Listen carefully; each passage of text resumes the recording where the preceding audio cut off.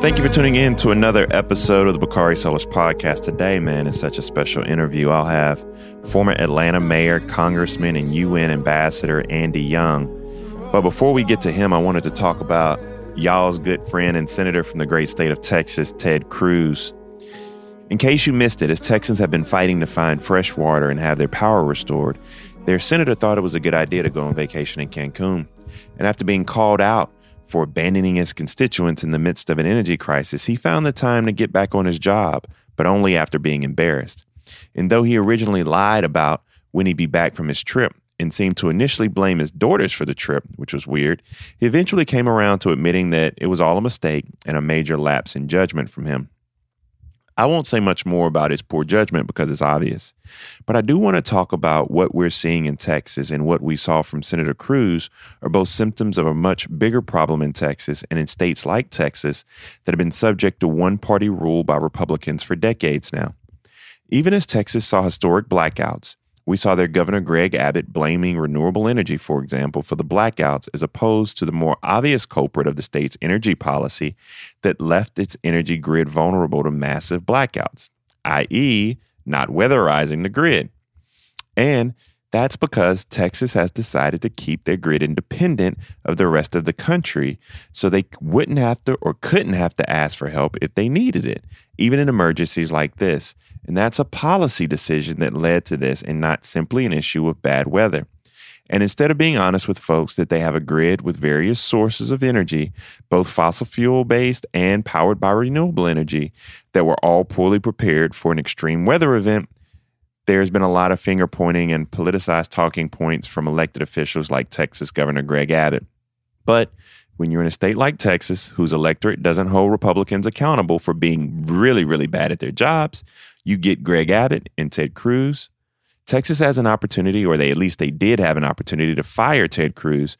And despite having some of the worst approval ratings of any senator and being the most disliked person in the Senate with no real record of doing anything for Texas, in the Senate, Cruz was reelected just a few years ago. Abbott will similarly stumble his way through leading Texas out of this crisis, knowing full well that the R next to his name will be enough for many Texans. Politicians who know they run the risk of losing don't do what Texas Republicans are doing now, and I hope we get a Democratic challenger to Abbott in 2022 that we can all rally behind. I know they'll have my support, and I hope that this crisis has Texas not only looking for a more reliable grid, but leadership that can actually do their jobs. And that's that on that. Now on to the conversation with one of my heroes, Ambassador Andy Young.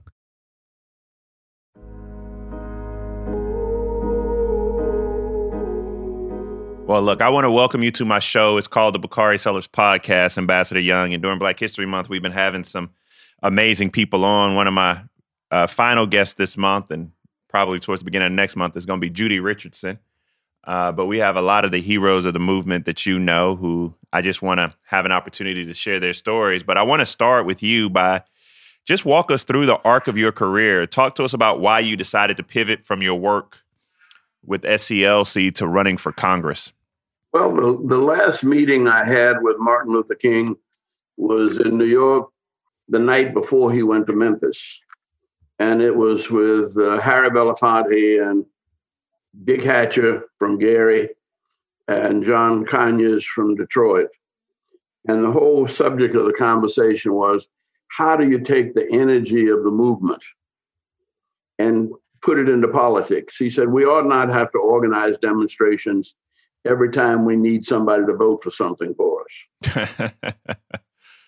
And that's how you ended up running for Congress? Well, no, I was left in charge of SCLC almost. And I was looking for somebody. I was hoping we could get Hosea to run down in Savannah, and we could get somebody to run in the Black Belt of Alabama. And there were a number of people interested in Mississippi. But Atlanta, Julian thought about it, but, it was kind of dangerous. So Julian, his family didn't want him to run. And Vernon Jordan took the job with the Urban League. And I was sitting there in Harry Belafonte's office, and he turned around and talked to his wife and said, look, we need to get a fundraiser together. And she said, why? And he said, Ann is running for Congress. I said, no. So, Ambassador Young, talk to me about your relationship with President Carter and how you ended up being U.S. ambassador to the United Nations. Well, when I was running for Congress, he was running for governor. And the first time, 1970, he got elected and I didn't. And I ran and got elected in 1972. But that put us in contact with each other quite a bit. And I liked him. And I got along. I mean, I met his mother. And, a Southern white woman who goes to India for the Peace School when she's 66, you got to pay attention to her. And I had a false start with him because I said he was from Sumter County, Georgia. And I said, the only thing I know about Sumter County is Sheriff Jim Chappell. He said, oh, yeah, he's a good friend of mine. Well, Martin Luther King had said that Jim Chappell is the meanest man in the world. Because in the Albany demonstrations, they were put in jail, not in Albany, but up in Americus. And it was, a warm day, and the temperature dropped that night, and everybody was hot and sweaty. And suddenly the temperature was almost down in the 30s. And we tried to bring some blankets in there. And he said, you should have thought about that before you broke the law. Instead of letting us bring blankets, he turned on the fan and pulled the cold air in. And Martin said that he's the meanest man in the world. So Jimmy Carter and I didn't start off very well, but I got along very well with his mother and his son, Chip. And gradually I learned to work with him. And when he did things, that you don't expect of Southern governors. He deputized every high school principal so that nobody could graduate from high school in Georgia without being a registered voter. See? And he did it with no fanfare. Nobody pushed him to do it. There were a number of SCLC people who were on his staff, and he brought them into government. I wanted to stay in the Congress because I thought he needed help in the Congress. But he said, if we're going to have any impact on human rights, I need you at the UN. And I said, well, Barbara Jordan would be a much better UN ambassador than I would. And he said, she's probably better than you in almost every respect. And I said, what's that? He said, she was not with Martin Luther King, and you were. And when you leave these shores, we can't afford to talk about human rights based on our background, but you can get away with it because you were with Dr. King. And that's why I need you at the UN. And I told him that I was very much interested in Africa, and I would want to concentrate on Africa and the Caribbean, though I'd do anything anywhere. And he said, no, that's what I want. And he had decided that the U.S. could never defeat the communists in Asia. And it was always questionable in the Middle East. But that he was a Baptist who had, when he met Obasanjo, the president of Nigeria, he said, my first experience with Nigeria was when I had a car wash. Our church had a car wash to send books to a little missionary school in Nigeria. And when Obasanjo got up, he said, Mr. President, I was a barefoot boy that walked 3 miles every day to get to that school. And I want to thank you, for helping us get on our feet. and I'll look forward to working with you on anything you want to do in Africa. Well, Nigeria runs Africa in many ways. Nobody wants to admit it, but they find a way to have more influence than any other country. And so with him behind, and he kind of like me, because by that time I had decided that if they asked me a question, I was going to tell them the truth. And I had said to President Carter, I said, look, I'm not going to follow the State Department line.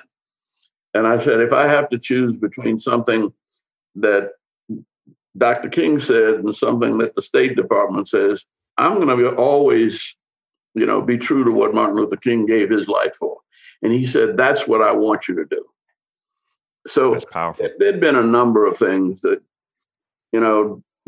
they asked me as soon as I got there, what do you think of the Cubans? I said, well, the Cubans did a good job in Angola. In fact, they defended American oil industry there. I said, they're not doing such a good job in Ethiopia. And I said, they probably ought not be there, but the Cubans are a very positive force in Angola. And, well, that didn't go over well with the press. I can imagine. But they were saying Robert Mugabe and even Nelson Mandela back then was a terrorist. Yeah. And I would correct them and say freedom fighter. That you were right. That kept me in trouble in the U.S., but it gave me more stock around the world than I deserved, probably, because I would not bite my tongue on the truth. And you still don't. We know that to be a fact. Well, I try. Let me ask you a question. There's a picture, and we're going to post it, and it's a video clip of you that has Reverend Joseph Lowery, Reverend C.T. Vivian, Congressman John Lewis, and baseball legend Hank Aaron. All four of the other men pictured have now transitioned. But talk about what each of these men meant to Black America, the state of Georgia, and probably most importantly, the city of Atlanta. Well, all five of us from different presidents received the Presidential Medal of Freedom. And each one had a unique role. Joe Lowery was the oldest. And Joe was one of the founders of SCLC and was a Methodist minister down in Mobile. And he led the bus boycott in Mobile when Martin was leading the bus boycott in Montgomery. So he'd been around a long time. And the Methodist Church, he was important because we couldn't let the movement become a Baptist movement. And he was a prominent Methodist, and he brought a lot of Methodist churches along. I was a member of the Congregational Church, and that ecumenical diversity was necessary for the movement.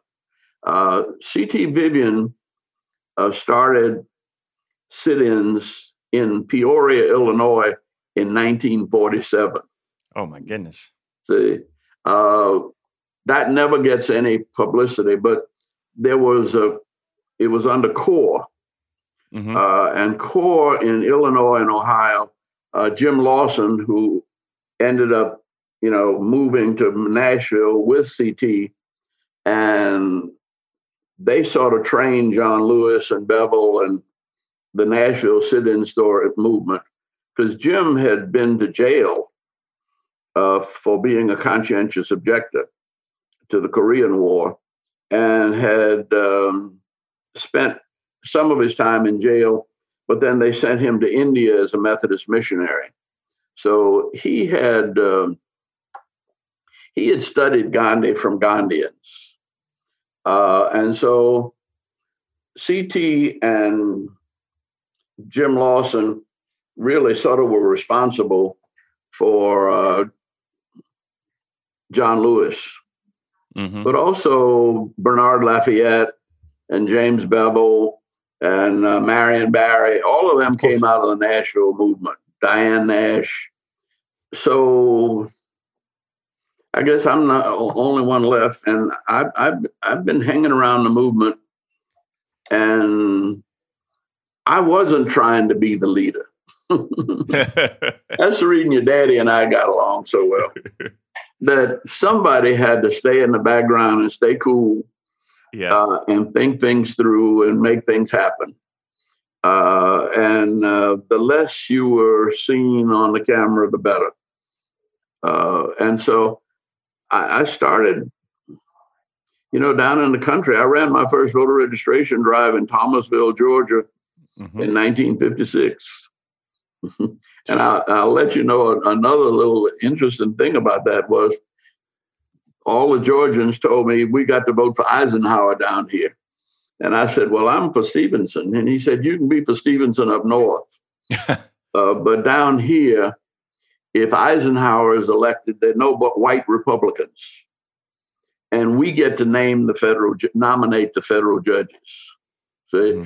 And so that made sense to me. And I didn't know it was going to happen. But when Eisenhower won, just about every judge that we faced in the 60s and 70s that helped us was an Eisenhower appointee that had been nominated by the Black and Tan Republican Party, so which was still in charge of the South until the Kennedys came in.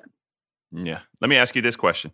Speaking about you being in the background, you didn't want to be mayor of Atlanta, but how were you convinced to run for mayor after you left the United Nations?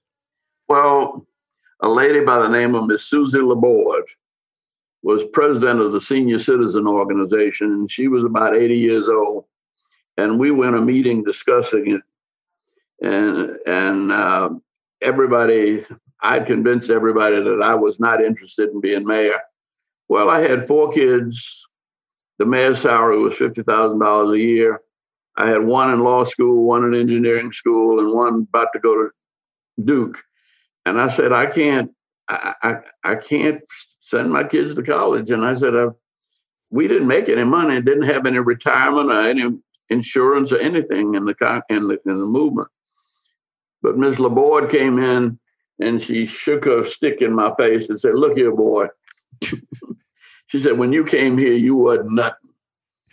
And we done made something out of you. We done sent you to Washington and all around the world. And now we need you to be the mayor of Atlanta, and you ain't got time for us. She said, we done wasted our time on you. And she turned around and walked out of the meeting and slammed the door. Well, you can't say no to people like that. That's true. But it's the best thing I ever did because my international background was perfect for Atlanta in the 80s. There was no money in Washington.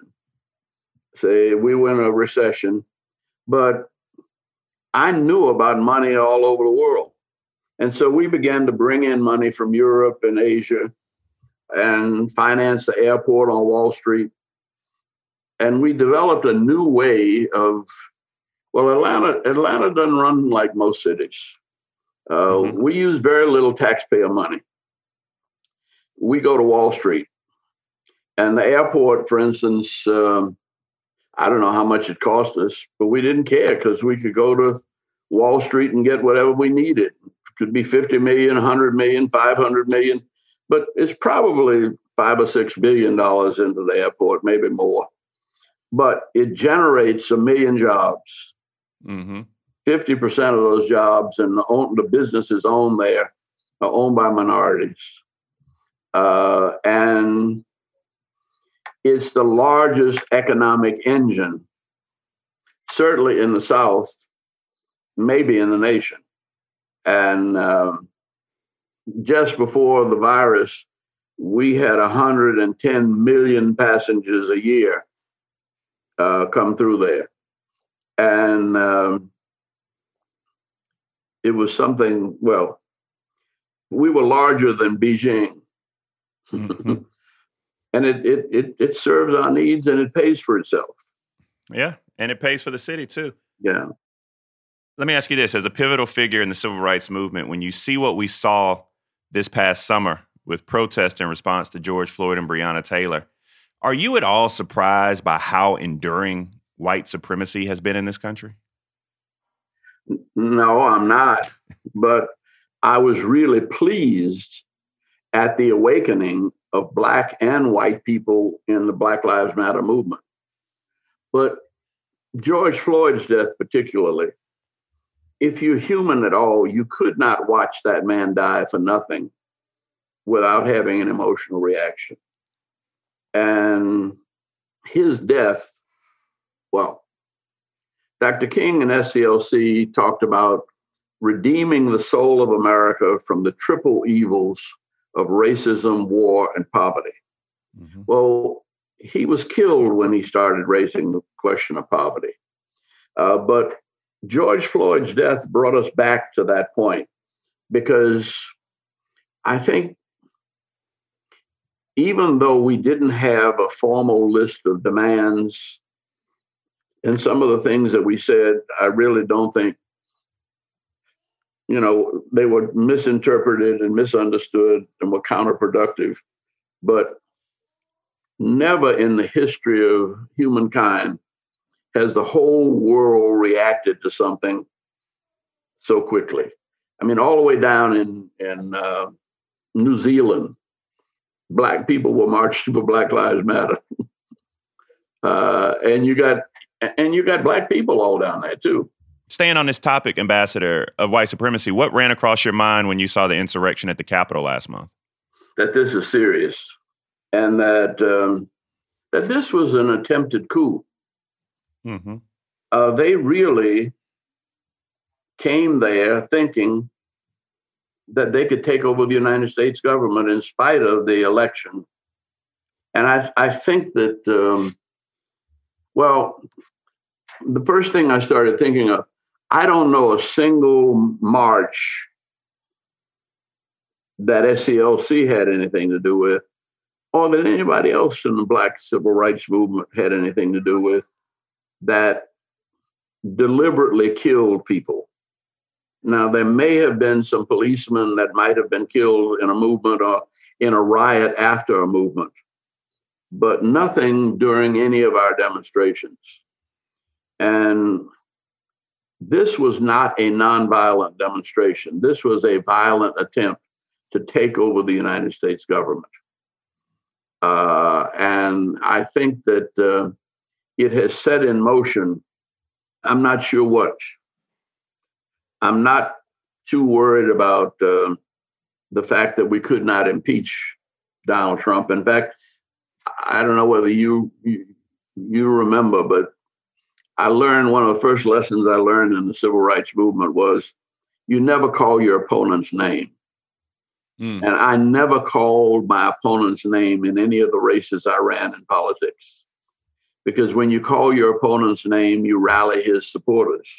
Mm-hmm. And when that fellow was running for the first time with 15 other Republicans, I said, you need to focus on each other and leave him out of this, because you all are making him more important than he is.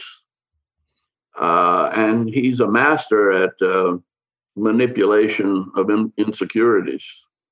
Yes. And they played him cheap. But, well, I'll leave him to the Lord. That's a good way to put it. Let's talk about Georgia. Right? Before I let you go, let's talk about Georgia for a minute. You got 2 new Democratic senators. The state went blue for President Biden for the first time since 1992. I mean, we know how important Atlanta is to the state of Georgia with its educational institutions and its economy. We talked about that earlier with the airport. But how did Georgia turn this go around? Tell me what was special between Chatham. Georgia's been different. We just haven't paid any attention to Georgia. See, we carried Georgia for Clinton. And the only thing was that we had a rally out at DeKalb County Stadium and had 25,000 people there. And his staff didn't want him to come. And the only reason he came was that Hank Aaron was one of the sponsors and he was a great baseball fan.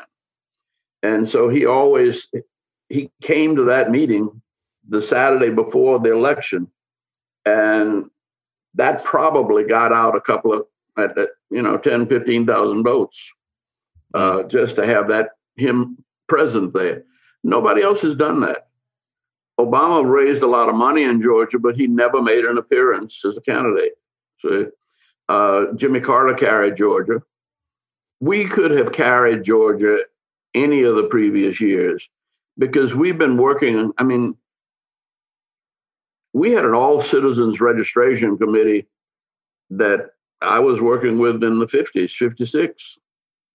And it had been going before that. We had the Primus King case in 1948 that ended the Democratic white primary. And so Thurgood Marshall and the Masonic Lodge, Prince Hall Masons, took on that case. So the Masons have been organized statewide. The AME Church, you cannot be a member of the AME Church unless you're a registered voter. When we get together on something, now there were two differences. One was that Stacey Abrams had money and also technology that's new. We've never had either of those before. But there's another thing that's maybe as important as that we've got to remember. Gwinnett County, which is just north of Atlanta, used to be, when I was mayor in the 80s, all white. It's now all American. There's a black sheriff up there, I think. The congressperson is a white woman, but a very moderate to liberal professor from Georgia State University, which right now graduates more black students than any school in the world on any given year. They got 1,200 graduates that happen to be black. The Gwinnett College is now, maybe 30,000 people. And it's black, it's brown, it's Asian.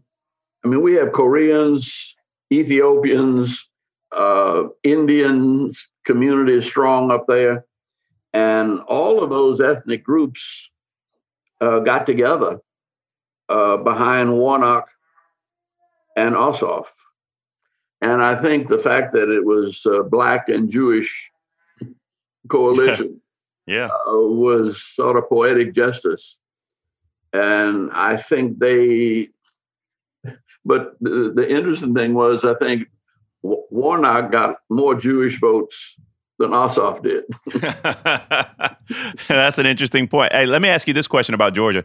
Can Stacey Abrams be the first black female governor in the history of the United States? Well, we think that Stacey Abrams won the governor's race before. I agree with you. And so there's no question that she will be probably the front runner and will have the united support. But the Republicans did pretty good in standing up to the election fixings, of the last administration. Yes. But the state legislature is doing some funny things that I haven't had a chance to keep up with.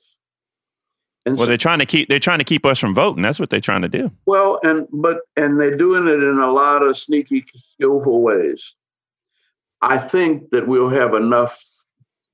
It'll be a horse race because the Democrats have to win it. They have to keep Warnock's seat. So that means to keep control of the Senate. Correct. And so Stacey Abrams elected Warnock. Warnock now will help bring in money and get out the vote and hopefully elect Stacey Abrams. So my last question for you is I want to talk about the future of black politics. We got a black woman vice president.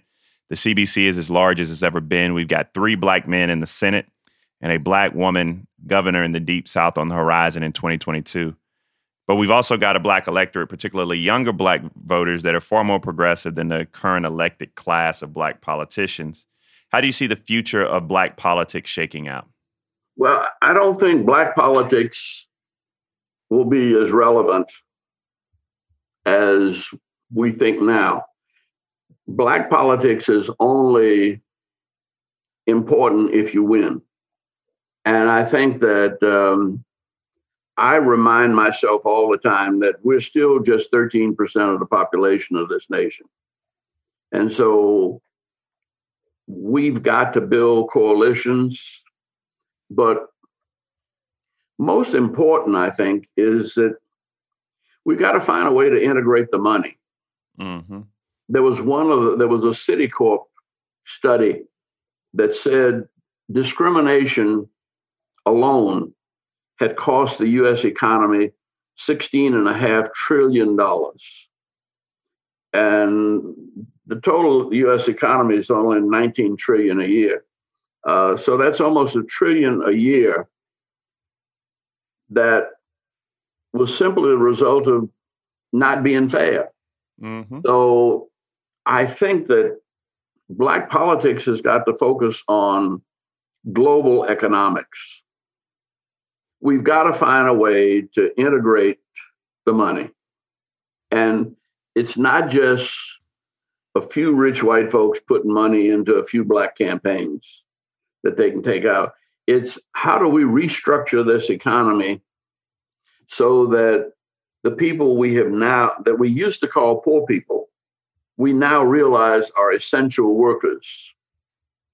Well, they're all colors, but they are the hope of the future, and they're mostly Black and brown, but not totally.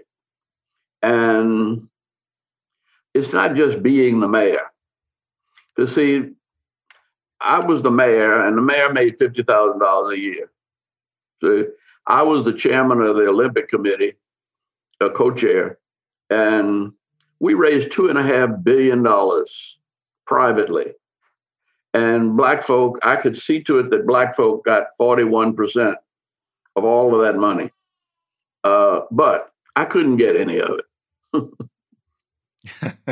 I mean, I'm much more excited about the young people. Well, the two young ladies that, the Slutty Vegans.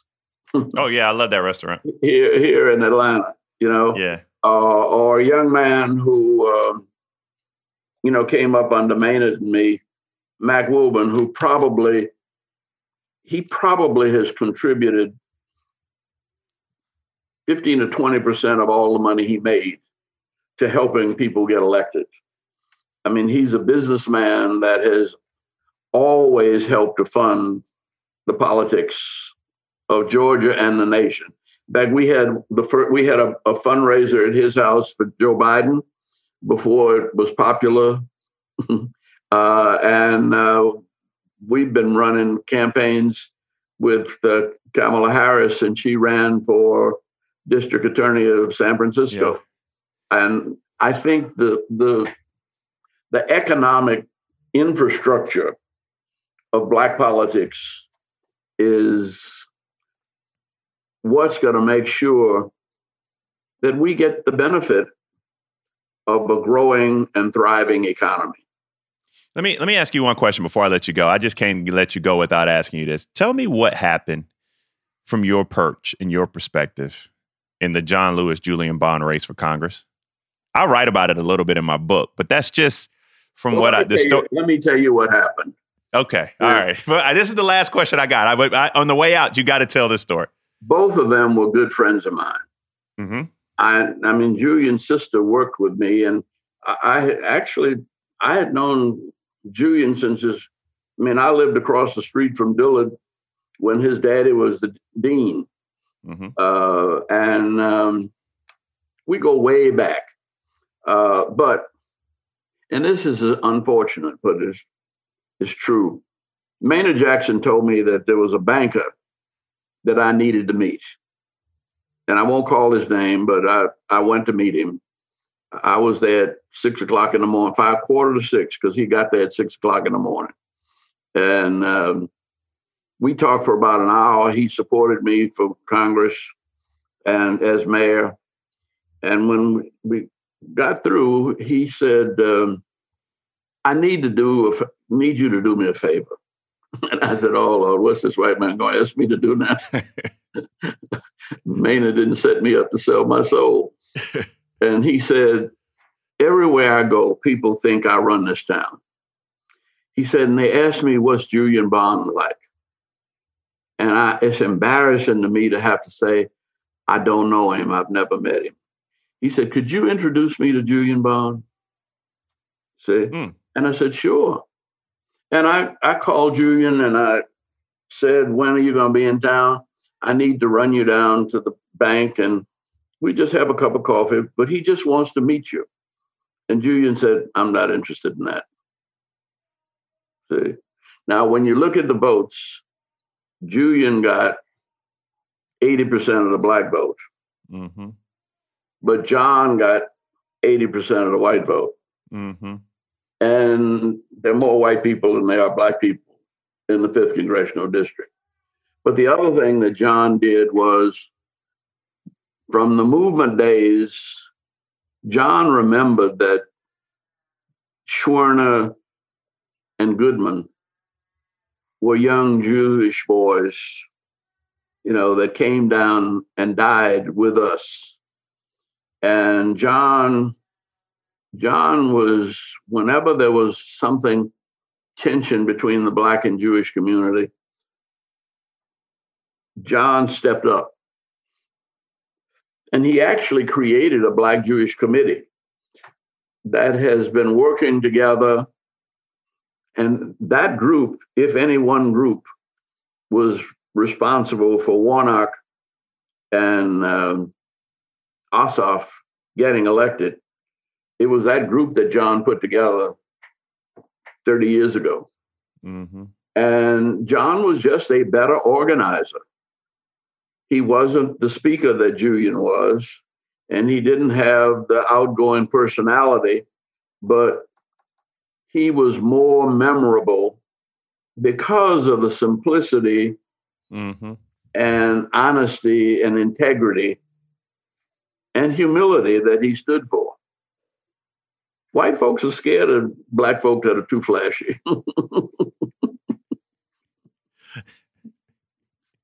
Understood. Well, Ambassador Young, I'm glad to have you on and spend some time with you. It's always a pleasure when I get to hang out with you. My son is now up from his nap, so the time is perfect. I named my son Stokely after Stokely Carmichael, so he has a lot to live up to. But I'm always thankful for you and your friendship to my family, and if there's ever anything I can do for you. He really doesn't have a lot to live up to, I'm afraid. I mean, I'm still a Stokely fan. Because his daddy didn't tell him what my daddy told me. What was that? I grew up 50 yards from the Nazi Party headquarters in New Orleans. And when I was 4 years old, my daddy said, white supremacy is a sickness. You don't let sick people get you upset. Yeah. And his motto and mantra for me from 4 years old on was, don't get mad, get smart. And Stokely and a lot of the people of that era and of this era, they somehow think being angry is militant. That is absolute baloney. Being calm and cool and calculating is militant. And so tell him every time you get a chance, when he cries and gets mad with somebody, tell him, hush boy, don't get mad, get smart. I'm going to tell him that. When you lose your temper in a fight, you're going to lose the fight because the blood rushes from your head and you stop thinking clearly. Your mind is the most valuable and powerful weapon you have. Now, you and your daddy practice that. Make sure he understands that. I got you. Thank you so much, Ambassador Young. Much love to you and yours. Have a great day. All right. God bless you. Before I let go, it's a great show today. And in the outro, I wanted to talk about what's going on with my good friend Neera Tanden and a Democratic senator you're going to hear a lot about in the coming years, West Virginia Senator Joe Manchin. See, Neera is a longtime stalwart of Democratic policymaking and politics, and she was rightly tapped by the Biden administration to lead the Office of Management and Budget, one of the key policy roles in any administration, but especially now as the Biden administration is offering massive legislation proposals for COVID relief, our economic recovery, green jobs, immigration, and so many other big proposals that we're likely to see in the next few years that will have the Office of Management and Budget's imprint. So this is a big deal. This role is important, and Neera is qualified. But according to Joe Manchin, she's been too mean in her tweets towards certain senators, and therefore he can't support her nomination. By denying Democrats a key vote where Republicans may not cross over to support her, this could kill Tandon's nomination. Now, obviously, we should call out that this is the same Joe Manchin who voted to confirm Jeff Sessions, who even Coretta Scott King had things to say about, as Trump's attorney general, and to confirm the problematic Brett Kavanaugh to the Supreme Court, and for Bill Barr to be Trump's attorney general after Jeff Sessions. He's also the same person standing in the way of D.C. statehood and raising the minimum wage and getting rid of the filibuster. He and Kyrsten Sinema are single-handedly standing between a robust Biden agenda coming out of Congress, including the appointment of a progressive like Neera Tandon to lead OMB, and one that may fall short of the moment we're in. I support things like D.C. statehood for a myriad of reasons, but perhaps at the top of my list, and likely why Manchin himself opposes D.C. statehood, is because I'd likely have at least 2 more reliable Senate Democratic votes. So I'm not looking to people like Joe Manchin. I'm kind of over it. And him opposing Neera Tandon is yet further evidence that our Democratic leadership in Washington, as it's currently constituted, continues to leave much to be desired and may not be up to meeting the moment we're in when we're being held hostage by people within our own party. And that's that on that. We'll see you next Thursday with another episode of the Bakari Sellers Podcast.